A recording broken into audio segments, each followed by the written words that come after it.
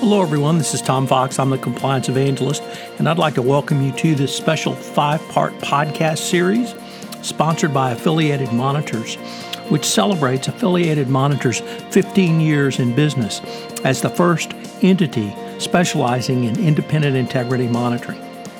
Founded in 2004, Affiliated Monitors provides independent integrity monitoring and ethics and compliance assessments nationally and internationally and across almost all industries.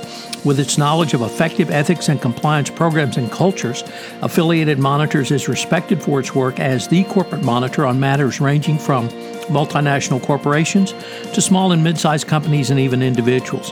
Having served in nearly 750 monitorships, no one has more experience as an independent monitor than the team at Affiliated Monitors. For more information on how an independent monitor can help improve your company's ethics and compliance programs, visit this podcast series sponsor, Affiliated Monitors, at www.affiliatedmonitors.com. In this 5-part series, I visit with Jesse Kaplan, the Managing Director of Corporate Oversight at Affiliated Monitors, in a series on emerging issues in healthcare compliance and independent monitoring.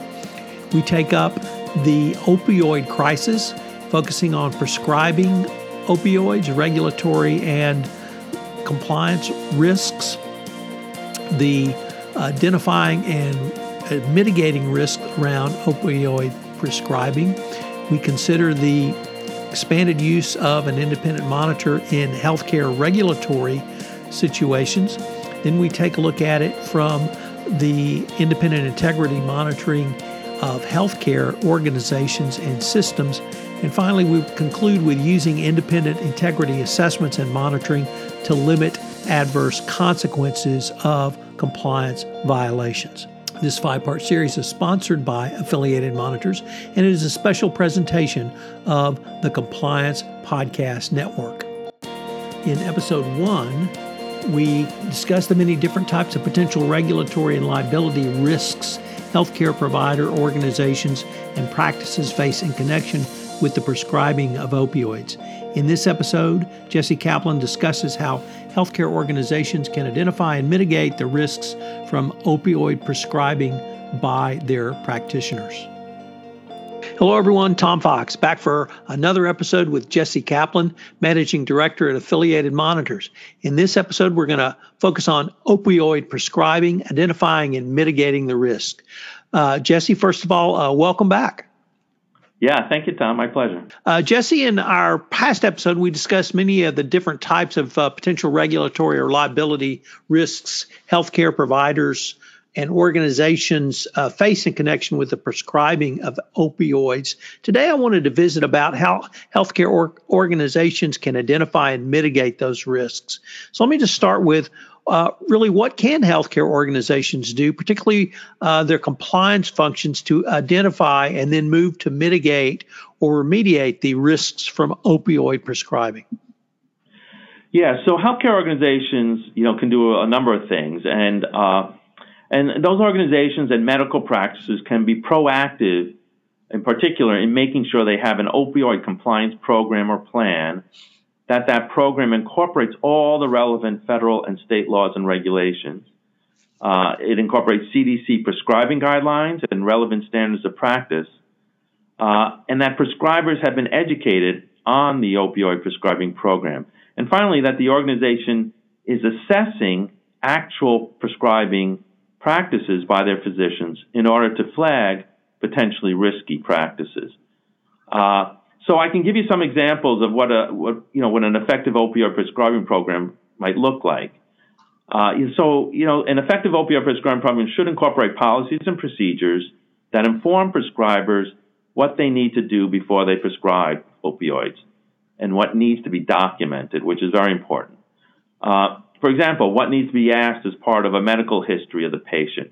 Has the physician checked the state's prescription drug monitoring program database, which is something we talked about in the last episode? For that patient's prescribing history. Has the physician counseled the patient on alternatives as well as the risks of using opioids? Does the patient have a pain contract, which is something we can talk about a little bit later, a little bit more about? And is all this documented in the medical record? The program should inform on the limitations on prescribing within that state, quantity and dosages, and what combinations of drugs are counterindicated. The program should address what follow-up the physician should engage in with the patient after prescribing opioids. Like what needs to be done before a physician renews an opioid prescription. And, for example, should blood or urine screening be required of the patient? The organization should also make sure that prescribers are being adequately educated on all appropriate prescribing policies, procedures, laws, and regulations. And frankly, that the doctor is taking the required or the appropriate continuing medical education courses. If they've got a patient panel that includes a lot of people on chronic pain and on chronic opioids, they should be taking continuing medical education on opioid prescribing and pain management. And I guess I'd say, is the physician prescribing being audited or monitored to identify potentially risky practice? They should have someone looking at a sampling of charts to see whether or not the physician is following the policies and the standards of practice when they do prescribe chronic opioid treatments. Almost every physician I've ever been associated with certainly had the patient's best interest in mind, and they want to help those with chronic pain, and they want to help those who are injured either recover from those injuries and certainly get better. But I was wondering, even within the context of those types of physicians who we both admire and hopefully see to us when we need, can you give us some examples of deficient opioid prescribing practices that you've seen? Yeah, absolutely. And just a little intro on that. So our firm, Affiliated Monitors, we work with physicians with expertise in opioid prescribing and pain management. And working with those physicians, we have assessed the prescribing practices of many physicians who are, like you said, legitimately trying to address the needs of their patients.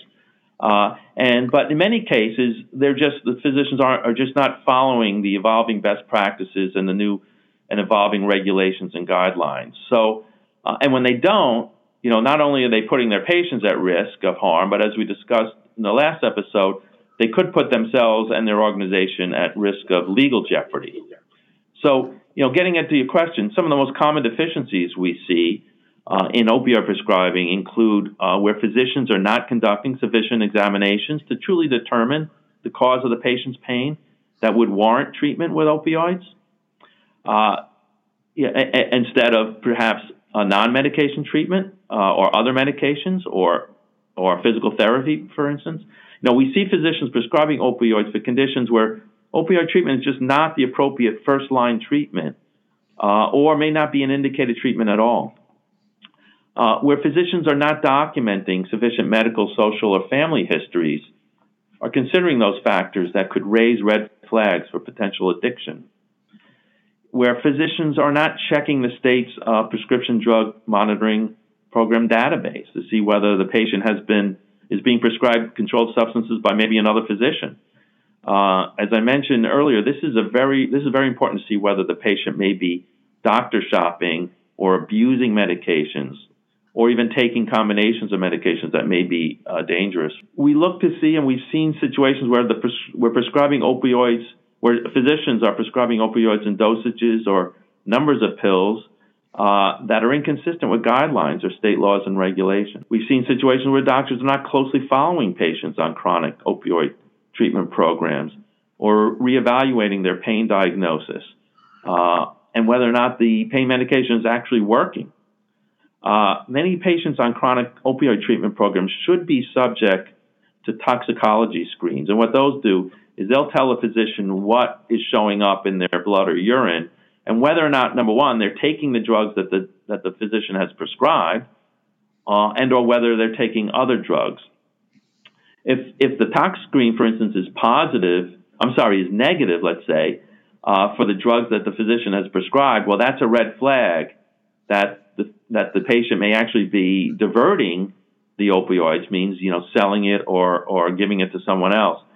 If the tox screen shows that the patient is taking drugs that the physician has not prescribed, particularly controlled substances, well, that may be indication that this patient has a drug abuse problem.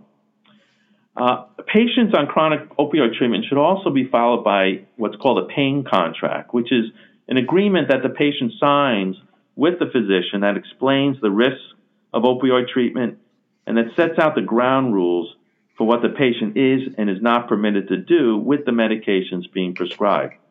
So this agreement will not only provide valuable information for the patient, as you can imagine, but it also gives the physician a basis for discontinuing opioid treatment if the patient violates the agreement. And I guess finally, one thing we see is that doctors are not prescribing naloxone where they should. Now, naloxone is a medication that is very effective at reversing the dangerous effects of an opioid overdose. It can basically save their lives. And the CDC recommends that naloxone be considered for patients receiving 50 or greater medical morphine equivalents, or MME, of opioid medication. So the evolving standard practice is doctors should be prescribing naloxone for many of their patients receiving opioid prescriptions. They're just not doing that. Jesse, one of the things that I've heard you and other managing directors at affiliated monitors talk about is the power of proactive monitoring or proactive approach to many different areas.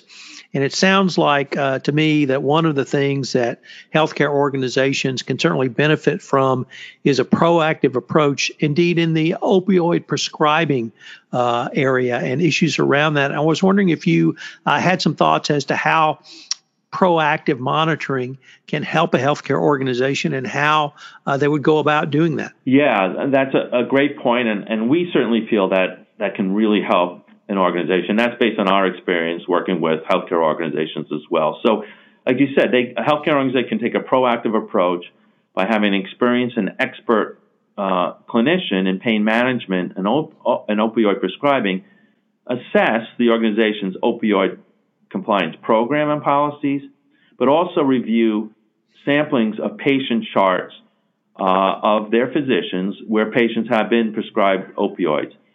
Such an assessment can help identify gaps in the program. It can flag physicians who may be engaging in risky prescribing practices. And most important, what these assessments can do is it gives an expert in the area the opportunity to offer recommendations to the organization for improving the opioid prescribing program and their physician prescribing practices. This information can be used, very effectively to mitigate risk to the organization, the physicians, and the physician's patients. So, Jesse, unfortunately, we are near the end of our time for episode 2, but I hope you will join us again tomorrow, where I continue my exploration with Jesse Kaplan on the expanded use of independent monitoring by healthcare agencies. Jesse, as always, thank you, and I look forward to continuing the conversation. Thank you, Tom. This is Tom Fox. I hope you enjoyed this episode in our 5-part exploration of emerging issues in healthcare compliance and independent monitoring. Also, I hope you will check out our sponsor's website, www.affiliatedmonitors.com. I hope you will join us again for another episode. This 5-part podcast series on emerging issues in healthcare compliance and independent monitoring is a special production of the Compliance Podcast Network.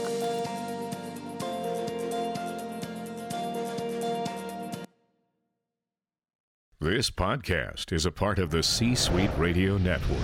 For more top business podcasts, visit c-suiteradio.com.